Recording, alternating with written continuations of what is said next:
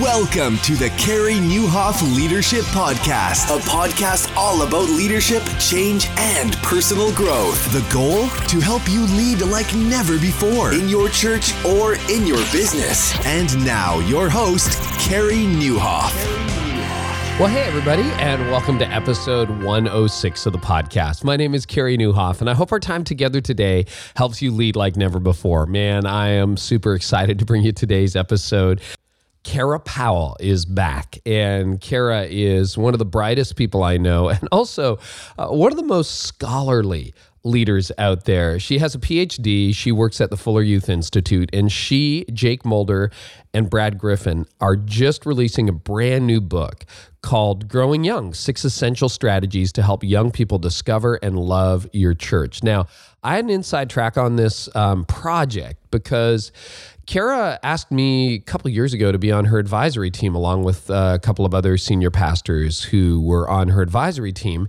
I kind of watched this research take place and take shape. It's been a fascinating journey. And the good news, I mean, this is what's so awesome. Sometimes you just look at all the big churches and think, well, of course they're, crushing it with young people. But my little church, it's not going to make a difference. Man, their research, and Kara will talk all about it, is so encouraging because it doesn't really matter what denomination you are, doesn't matter what size you are, doesn't matter even your ethnic composition. I mean, there are churches of every single demographic you can imagine who are doing a great job with millennials. Churches with big budgets, churches with small budgets, churches in small towns and urban centers. And what Kara and her team have done is they've isolated the principles that really apply across the board. And she's going to talk about it. This was a lot of fun too, because it was the first interview that Kara gave on the subject of this new research. So, hey, you're in the front row seat. I'm so glad you guys are here. Thank you to all of you who subscribe to this. Thank you for everybody who's left a rating and review. Thank you to all of you who share this when you find it helpful with your team, sharing it with them and with other leaders. Man, you guys rock, I got to tell you. And I think this is going to be an episode you're going to want to share. Hey, if you want some of the show notes, you can go to careynieuwhof.com/episode 106. Everything Kara and I talk about in the interview is going to be in the show notes, including all the links to her resources and the launch season for this new book, et cetera, et cetera. So make sure you check that out, careynieuwhof.com/episode 106. It's also a place where I blog with different ideas from time to time as well. So usually a couple of posts, fresh posts every week, and would love for you to check that out. It's not just the podcast, it's a lot more than that. And finally, those of you who live in the California area, if you can get yourself over to Irvine, we are going to be there. Kara's going to be there. I'm going to be there. Reggie Joyner, John Acuff, Doug Fields, many other leaders are going to be in California this week. We're there Tuesday and Wednesday for a 2-day stop on the Orange Tour. It's going to be a lot of fun. I'm hosting a lunch for senior leaders, so make sure you get over to, really, it's kind of Los Angeles, and hang out with us. That would be great. And then on Friday, if you're in Colorado, I'm in Denver on the Orange Tour there. So doing the same thing over there. It's a one-day, it's Friday, and hitting up a bunch of other cities this week as well. Also, one last note. For those of you who subscribe, you have asked and asked and asked, and it's finally here. We are on Google Play. So Android users, rejoice. You can subscribe. You can find us easily. You don't have to rig around it anymore. We are on Google Play. So however you choose to listen to your podcast, whether that's iTunes, Google Play, Stitcher, TuneIn Radio, it's all available there for free. Make sure you subscribe today. Well, in the meantime, here is my conversation with Kara Powell. Well, Kara, congratulations. I was going to say welcome back to the podcast, but it makes it sound like I'm congratulating you on making it back to the podcast, but that's not actually the source of the congratulations. You got a brand new book releasing today, don't you? Yeah, we're so excited. I co-authored it with Brad Griffin and Jake Mulder here at the Fuller Youth Institute, and it's called Growing Young.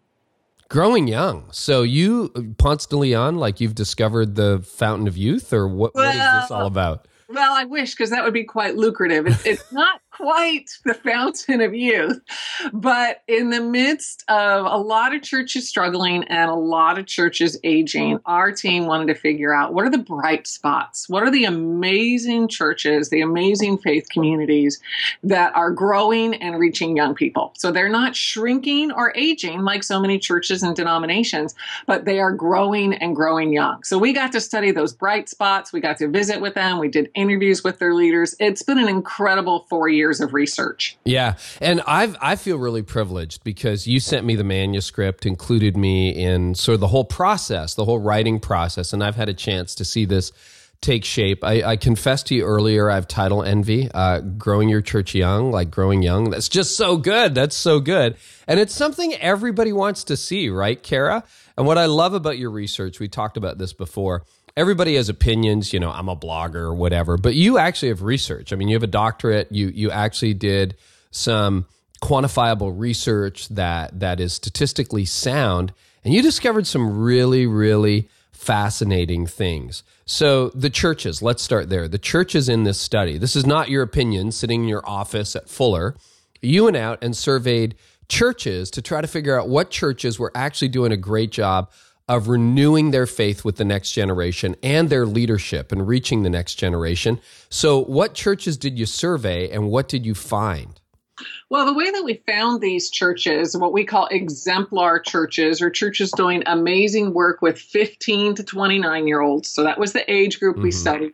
Teenagers, college students, young adults, emerging adults. The way that we found those amazing churches was we went to denominational as well as non-denominational leaders in the U.S., and we asked them, where are the churches that are either growing numerically when it comes to their work with young people, or just have something special going on with young people, even if it's not reflected yet in numerical growth. And so they sent us nominations, and then we contacted those churches. We had them fill out some surveys. And from those initial surveys, we identified 250 churches all around the country that are growing young. And one of the things that our team was most thrilled about was, to be honest, when we started the research, I had this concern that we'd end up with a lot of large white mega churches, so to speak. And not that there's anything wrong with those churches. Right. I've been a part of those kinds of churches in the past. And we did have those definitely represented in our sample, but we were so thrilled by the amazing diversity in our sample. Half of the 250 churches that we studied were not predominantly white. Wow. They were all sorts of sizes. They ranged from 200 to over 10,000. They weren't all new, young, hip church plants. Sure, we had some of those. We have churches in our sample who are just a handful of years old, but we also have congregations in our sample that are over 100 years old. Denominations, non-denominational churches, urban, rural, suburban. But one of the really exciting messages out of our research is that God is working in churches of all flavors and sizes, and that's something to celebrate. And that also means that our research relates to every church, because any church can find themselves in the midst of our sample. So, Kara, that's what really fascinated me about the research. And if I remember, it's been a few months since I saw the book, but I mean... That's okay. I've got a pop quiz for you for later, Carrie. Okay, I'm in trouble now. Yeah. But I mean, it was mainline, it was non-mainline, it was evangelical. There were charismatic churches, there were non-charismatic churches. It was every region of the country, every size of church, small, medium, large, mega, a few giga churches, if you use that term, and different diversity, as far as people's ethnic background goes too. And so really you got a cosmopolitan look at the church. So any single leader listening now can probably find themselves in the study. And you saw they were all doing different things, but they were effective in reaching the next generation of 15 to 29-year-olds. Yeah, and if I can just add one interesting highlight for us is that the Roman Catholic Church was also involved in our study. They submitted nominations, and we studied their churches too, their parishes. And I'll tell you, the Roman Catholic Church is at an interesting place because Pope Francis is this incredible magnet for young people. They see him on social media, they hear excerpts, and they're drawn to him. And the local parish at times hasn't quite caught up with the spirit and ethos of Pope Francis. So Roman Catholic leaders, priests and national leaders, they are very open to any help they can get to better engage 15 to 29-year-olds. So we love visiting their churches. In fact, one parish that I got to visit, it was close to closing its doors maybe 7-8 years ago. Now it's a parish of 1,500 people, 1,000 of whom are from ages 15 to 29. So this parish experienced this marvelous turnaround. And, there are some stories like that where it was an amazing corner was turned, and then other congregations, it's been slow and steady growth and outreach over the last years or decades. I think what's so encouraging to me is you can find yourself in this study, or you'll recognize yourself in this study, which is really neat, and you'll recognize your context. By the way, on that note of Roman Catholicism, one of my future guests on this podcast, maybe 6 or 7 weeks from now, is Father James Mallon, who is actually leading Reformation within the Catholic Church today. Just a fascinating interview. So hang on for that, podcast listeners. That's coming up soon too. So tell me about that. Now, you identified a number of factors. You look for the common denominators in these effective churches. So even though they're incredibly diverse, huge variance in backgrounds, they were all doing certain transferable things well. Can you walk us through those things? Yeah. So as I mentioned, we surveyed the 250 churches. Then we did over 1,000 interviews at 40 of those 250. And then we did site visits at 12 of the congregation. Wow. And as a result of that, I mean, we had 10,000 pages of data collected over 10,000 hours. And then our team at Fuller of over 40 students and 22 faculty, we went through that data. We spent hours in conference rooms trying to figure out, what's most essential in these congregations. And, we started with a list of 9, then we went to 8. We ended up at 6, what we call core commitments that these amazing churches in the midst of their diversity have in common. And so we call those the 6 essentials, or the 6 core commitments for any church that wants to grow young. Wow. So walk us through a few of those. And obviously we can just sort of touch down on them, but I thought they were fascinating. Let's start with empathy. You say that churches that do a great job connecting with 15 to 29-year-olds do an excellent job of empathizing with them. What do you mean by that? Yeah. Well, what we mean by empathizing is understanding the main questions that young people are asking and then journeying with them as they try to answer those questions. And in the midst of our research, we've identified 3 questions that every young person is asking. And they are questions of identity, who am I? Belonging, where do I fit? And purpose, what difference do I make? Now, I mean, Carrie, you and I are a little older than the 15 to 29 age group, and you and I are still answering those questions. Yeah, they don't really go away, do they? They don't go away. I mean, they're kind of always simmering in our lives, but for that 15 to 29-year-old, they're at a rolling boil. And the churches in our study, they didn't judge young people or view them as other, but really walked with them as they were trying to find answers to those questions. And what I love as a theologian is the gospel has the best answers to those questions. It does. Our identity is ultimately found in God's grace. Our need for belonging is ultimately found in the midst of the love of Christ-centered community. And our need for purpose is ultimately found in God's mission. Now, what's interesting about this generation of young people that's different, say, than Carrie, than when you and I were in our 20s, is that adolescence is extending. According to U.S. Census data, young adults, they're getting married 5 years later. They're having babies 5 years later. They're finding that long-term employment 5 years later. So the idea of that 26-year-old living in their parents' basement, that's not a myth. That's legit. Yeah, and some of your listeners might be experiencing that. And again, what it's easy to do is to somehow judge this generation of young people as being lazy or being entitled, et cetera. And there might be a degree to which that's true. But overall, what these growing young churches did is they looked past some of that and they empathized with some of the challenges for this generation in this particular season. So let's go a little bit deeper on that because, as I get together with marketplace leaders in my community, friends in business, and even sometimes in the church world, I hear a lot of backlash against millennials. I hear they're lazy, they fail to launch, they don't care. I don't share those views, but a lot of people do. And do you find that sometimes happens in churches? And when you have that attitude toward millennials, you basically build a wall, not a bridge to them.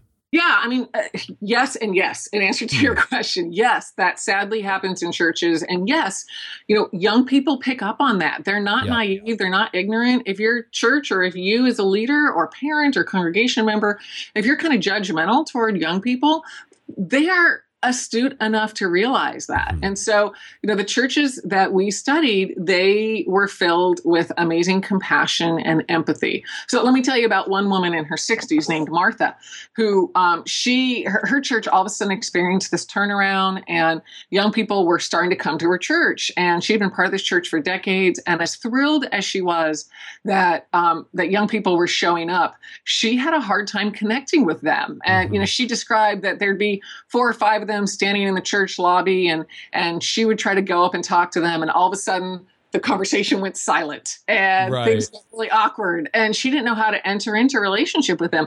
And I'm so glad she mentioned this to her pastor, and her pastor helped her understand these questions of identity, belonging, purpose, and that gave her a new understanding of these young people. And what the church wisely did is they involved young people in the overall fabric of the church. They didn't segregate young people in only age-specific ministries, but they had them serve as deacons and be involved in the worship team and be involved as third-grade Sunday school teachers. And so all of a sudden, older adults like Martha are interacting more with these 15 to 29-year-olds. It's being infused with empathy that comes from the teaching of the leadership. And it took some months, but now Martha's really close to some of those young adults and they to her. But it was a pivotal leader who helped Martha understand, they are a little different, and they might not know what to do when you try to dive into conversation, but here's what they're going through. So, and I can see that. It's like an organic integration as opposed to, hey, go stand in this room at this hour and, we'll minister to you. Did most of these churches have young adult ministries? I see more and more churches doing young adult ministries, and I don't specifically remember from the research whether you found that, but I always say at Connexus Church, our young adult ministry is church. That's it. You're just integrated. You're on the host team, the greeting team, or you're an elder, or you're in leadership, or you're on staff, or you're on the music team or on production team, or you're serving the poor in the community. That's just what you do. And so our young adult ministry is our church, which also happens to have a lot of older adults as well. Sure. Did you have any findings in that area? Like, what did you see? Yeah, it's hard for me to describe a typical philosophy there because so many churches varied in how they handled that. But what I will say parallels what you were describing is that those churches that did have age-specific programming, whether it's a Tuesday night Bible study or whatever it might be, they made sure that those young people, ages 15 to 29-year-olds, knew that they were part of the overall church. So they never said, this young adult ministry replaces church for you or is your church. I think that's bad theology. What they said is, you are part of our overall congregation. And just like it's helpful for 28-year-old moms to have age-specific discussions, or 60-year-olds going through retirement, or 50-year-olds going through empty nest issues, just like for all life stages, it's helpful to have conversations with people in our life stage. We also need that paired with being part of the overall body of Christ. Yeah, that's a really good point. This dovetails with your earlier research in Sticky Faith too, which sort of says, along the empathy lines, I love the point that it's not doubt that's toxic to a young person's faith. It's unexpressed doubt, and you can only express that doubt in an empathetic, caring environment. Absolutely, absolutely. And, that relates to one of our other core commitments. So we've talked about empathy, but if we can talk for a few moments about Jesus's message, Carrie. Let's do it. Okay, because I think that fits in well with what you're talking about with doubt. So we were taken to school by a 24-year-old that we interviewed. So one of the questions in our interview, and she's part of an amazing church, it was in our study, one of the questions that we asked her was, how would you define Christianity?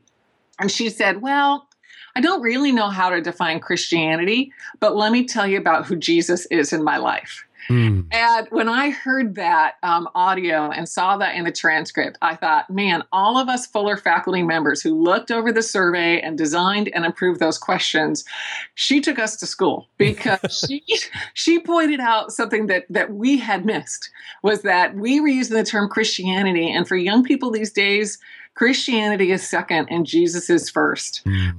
Christianity may or may not be winsome because there's cultural trappings, etc. But Jesus is always magnetic. And Jesus is a message and a person and a context that can handle our biggest questions, including our doubt. So that was fascinating for us as we spent time with this young woman and hundreds and thousands like her at these congregations, who they cared a whole lot more about Jesus's life and teaching and what they had heard from their leaders about Jesus than they did some of the other trappings that we tend to associate with the, quote, institutional religion, end quote, of Christianity. So as a leader myself, I've been challenged out of our research to look at every message I'm giving, every Bible study I'm giving, and how is this centered on Jesus? How is this different than, say, a Jewish exposition or even a Mormon exposition? How is Jesus so pervasive in what we're discussing? So is that distinct from God? Like just churches, some churches just prefer to talk about God. Other churches are more Christ-centric. And these are Trinitarian churches. I'm not talking about, outside of the ambit of Christian faith. But like, so let me put it this way. I'm a preacher. I get up and I preach about God. I'm a preacher. I get up and preach about Jesus. Is the message going to connect equally with a younger generation, or they're really looking for Jesus-specific teaching? More the latter. Really? We could have a whole separate podcast on the theology of the Trinity and God and Jesus. Right. So I won't dive into those nuances. You're right. All the churches were, Orthodox Trinitarian churches. Mm-hmm. But for young people, what was magnetic for them, what they were drawn to was Jesus.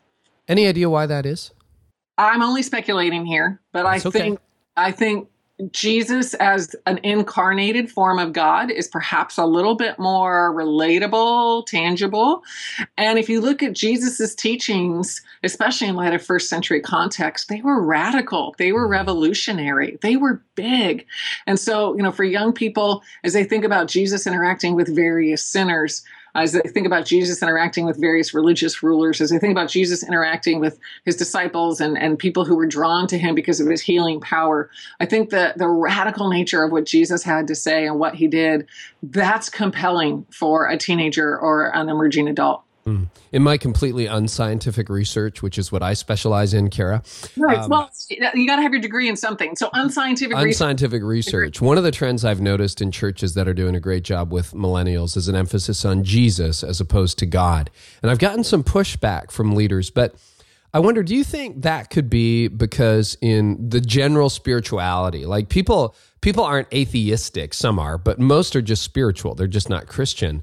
God has become a generic term, but Jesus is a very specific term and also a person that draws people to himself. Do you think some of that is tied up in that, this idea of the generic God versus the specific Jesus? Yeah. Talking about God is safer, and young people aren't necessarily looking for what's safe. Oh, so, that's good. So, they want a leader, they want a tribe, they want a church body that's willing to be a little less safe in how they talk about and invite others to experience the power of Jesus. Well, I know we caught you on a busy day, and so I want to make really good use of this time, but let's talk about keychain leadership. As a leader in the church, I'm just fascinated by this concept of keychain leadership. And that's at work in all of your standout churches. So leadership can mean 1,000 things to 1,000 people. What defines keychain leadership, and what were these churches doing with it? Yeah. Well, this is another surprise and in some way a little bit of a disappointment to me as a researcher. When we started our research 4 years ago, part of me, because I love the priesthood of all believers so much, I love the idea of bottom-up grassroots change. Part of me was hoping that leadership wouldn't be that big of a factor in these churches. Okay. Well, that hope... Yeah, I know. That hope was very quickly dashed because leadership actually, we list it as the first of the 6 core commitments because the most common progression that we saw as churches move through these 6 core commitments was that it started with leadership. Sometimes a pastor, but other times it was 3 elders or deacons who really had a passion, or a group of parents. So it wasn't always staff leadership, although that was probably most common, but it could be any kind of influential senior leadership. leadership. But what I did love about what we found about leadership is it wasn't a centralized control or kind of domineering, authoritative kind of leadership that was magnetic for young people and helped churches growing young. It was what we call key chain leadership. How did we come up with that term? Well, it actually came from one of the people that we interviewed, one of the youth pastors who's at this amazing Nazarene church in the Northeast in the U.S. He was describing his call to ministry. And the day that he got his driver's license, his parents handed him the key to the family car so he could go driving around that day. And this teenager was very involved in his church. And so he went to the church and he showed up at church, and the director of the preschool at the church sees him driving and realizes he's gotten his driver's license now. They have a need for staff. And so she said to him, hey, his nickname is Stretch. Hey, Stretch, would you like to come work at this preschool? It comes with the keys to the church. And Stretch thought, yes, absolutely. I would love the keys to the church and to work at the preschool. And so, he got the key to the car, he got the key to the church. Well, a few days later, when the youth pastor at the church heard that Stretch was now working at the church's preschool, he said, hey, Stretch, we need somebody to fill the soda machines at church. Would you be open to do it? We'll give you a key to the soda machine and you can drink all the Mountain Dew that you want. And so Stretch said, yes, absolutely. Dream come true. All of a sudden, he's got keys to the church building, keys that he thought only the senior leaders could have. He's got keys to the soda machine, which for him as a teenager was very iconic and symbolic. And so what we came to realize is Stretch felt empowered as other leaders gave him literal keys. Now, we're not saying that every young person should, walk around with literal keys to your church. But what we are saying is that every leader has keys of authority, power, influence. And as young people are ready for them, the leaders that we studied knew how to hand those keys over to young people. As young people were ready for them, how to give them the training, the opportunities, let them fail a little bit, then coach them in how to succeed. So, the best leaders we found, and this is free news to your podcast listeners, they didn't have to be hip. Sure, there were some hip leaders wearing skinny jeans in our sample. Yeah. That looked fresh off like the Rolling Stone cover. We did have those kind of leaders in our study. Right. But the majority of leaders were not like that. They were leaders who built relationships with the young people and were handing keys to all members of their congregation, including the young people. How do you know that a young person is ready for the keys? Because that's a debate that I hear over and over again. And, because I think the leadership of the church is firmly entrenched now, for the most part, in Gen X, Boomer, or even elder generations, depending on what church you're in. Yeah. And a lot of the time in those circles, it's like, well, I don't know whether a 21-year-old can handle that, or I don't know whether an 18-year-old can handle that. What are there, what would you say to leaders who are worried about flipping the keys too early? Yeah, I would give two suggestions. Number one, if you're not sure, find a leader who's closer to that young person and ask them. Or find an adult who's closer to that young person and ask them. So, if you don't know, probably somebody else does. So figure out who that somebody is and ask them. The second thing I would say is my hunch is that all of us have our own tendency when it comes to being key chain leaders. Some of us are too quick to give away keys, and others of us are too slow to give away keys. And so know that tendency about yourself, and then make sure that you're trying to counter that with the way that you either give keys away more quickly or maybe a little bit more slowly if you tend to do the opposite. That's good. And you know what I always think about too? People gave me outrageous amounts of responsibility probably before I was ready for it. Did that happen to you too? Yeah. So, I would say exactly the same thing. I had a youth pastor at age 15, 16 who was giving me opportunities that I never imagined that I would have. And when I failed, not if, but when I failed, when it didn't quite go like we all hoped it would, he was right there debriefing with me, encouraging me, and giving me suggestions for the future. So, I think if I had to choose leaders to err to one extreme, it would be to lean to the extreme of giving away keys more frequently. Yeah. I've seen churches too where really it's being run by millennials, by 15 to 29-year-olds for the most part. And the older people just sit there and clean up the mess and debrief and redirect, but don't take the keys back, because sometimes in the chaos, God is present. Yeah. Yeah. And I think it's often, let me make this more personally. It's often my desire to control as a leader that makes me want to take the keys back. So, related to knowing your own tendency, whether you give things away too quickly or too slowly, what's the issue behind that issue about your own self, and either your desire to get rid of responsibility, or maybe probably more commonly for leaders, our desire to control and make sure that our church and even we ourselves look good in the eyes of others. So churches use a lot of rhetoric about the way they support young people. And I think every church would say, hey, we're a friendly church, we want young people, etc. You use the phrase prioritize young people everywhere in Growing Young. What does that mean? And how is that different from some of the other rhetoric we hear about the importance of young people? Yeah, this was also one of our 6 core commitments, and we identified it as the hinge point. In other words, Some of our core commitments could be done by churches that were good churches, but weren't engaging young people. Really, the fork in the road, so to speak, for churches was how they prioritized young people. We call it an inordinate prioritization.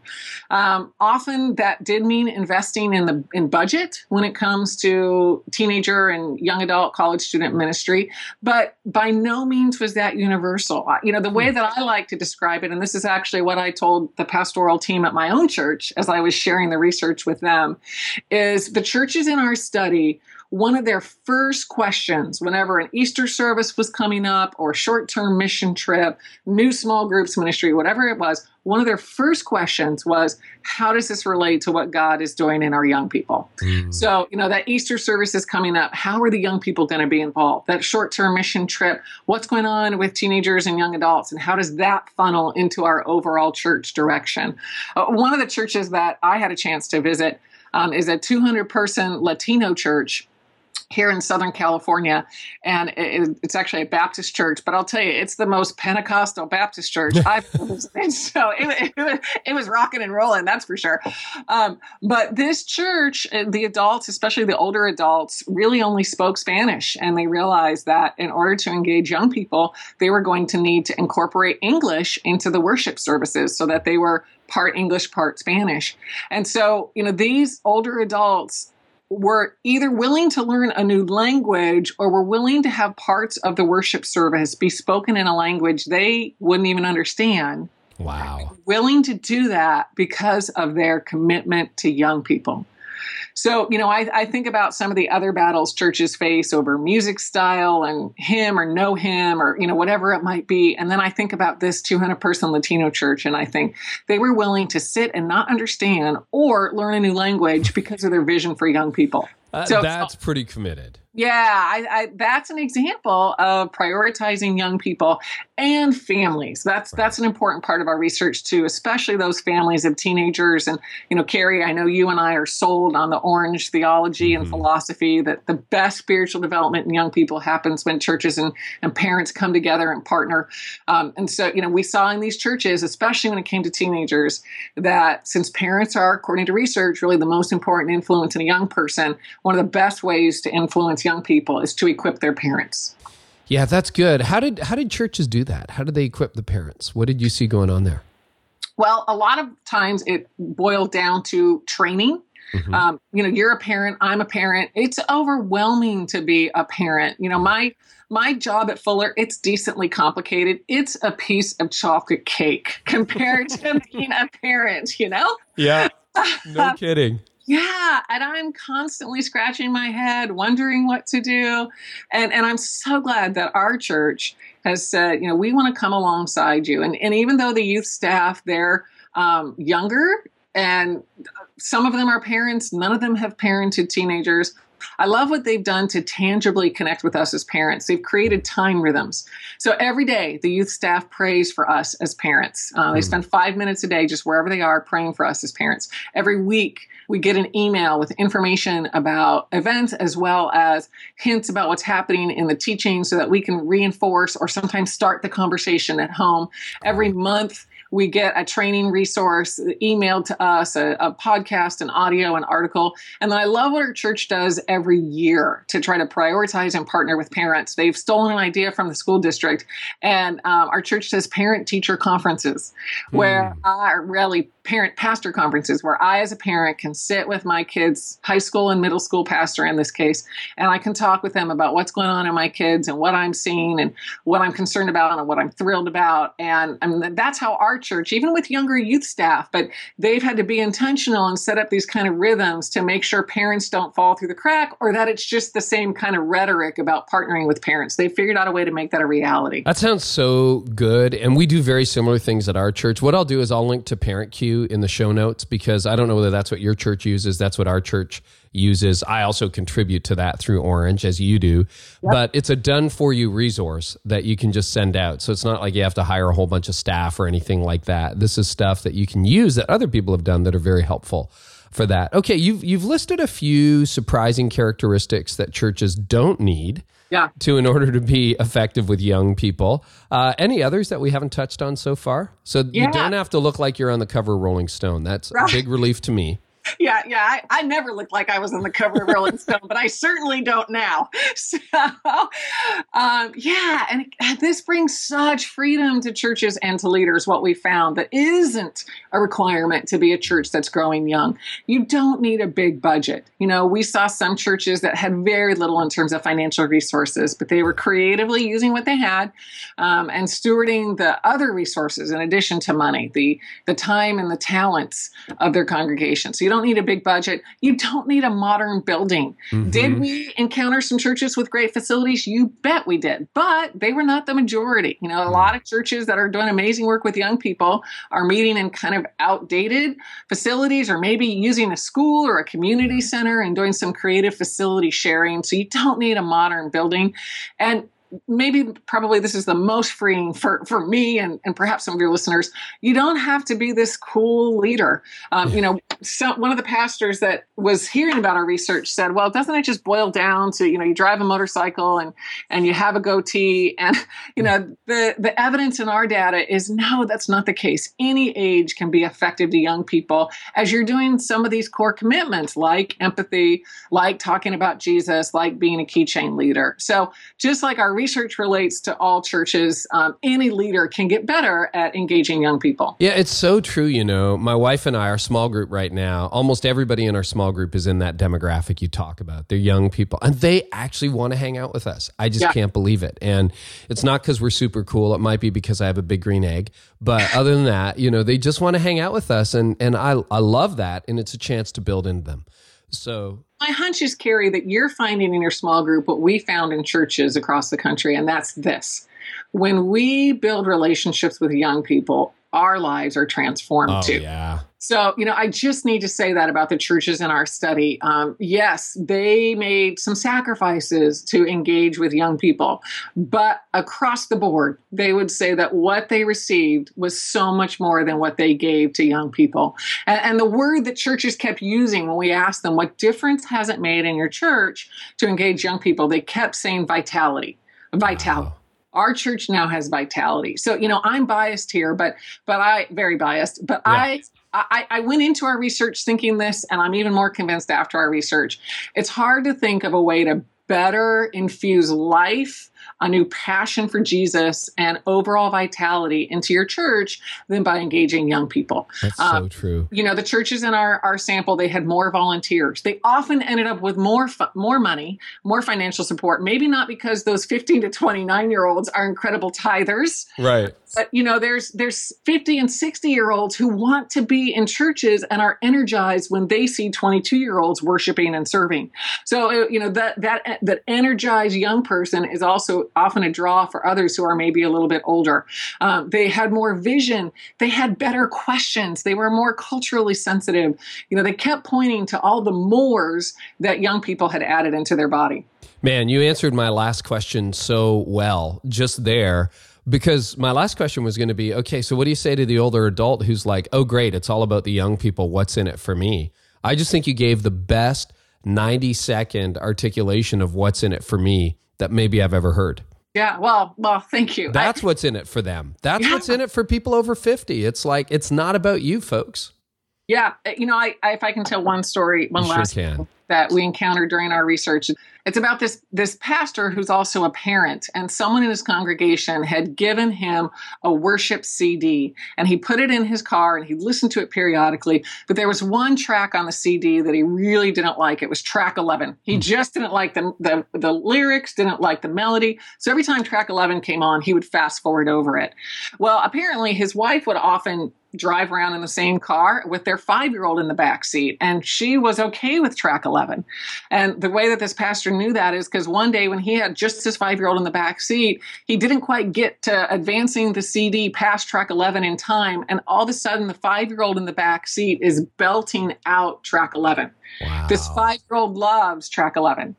And now, Carrie, track 11 is that pastor, that parent's favorite song on the CD.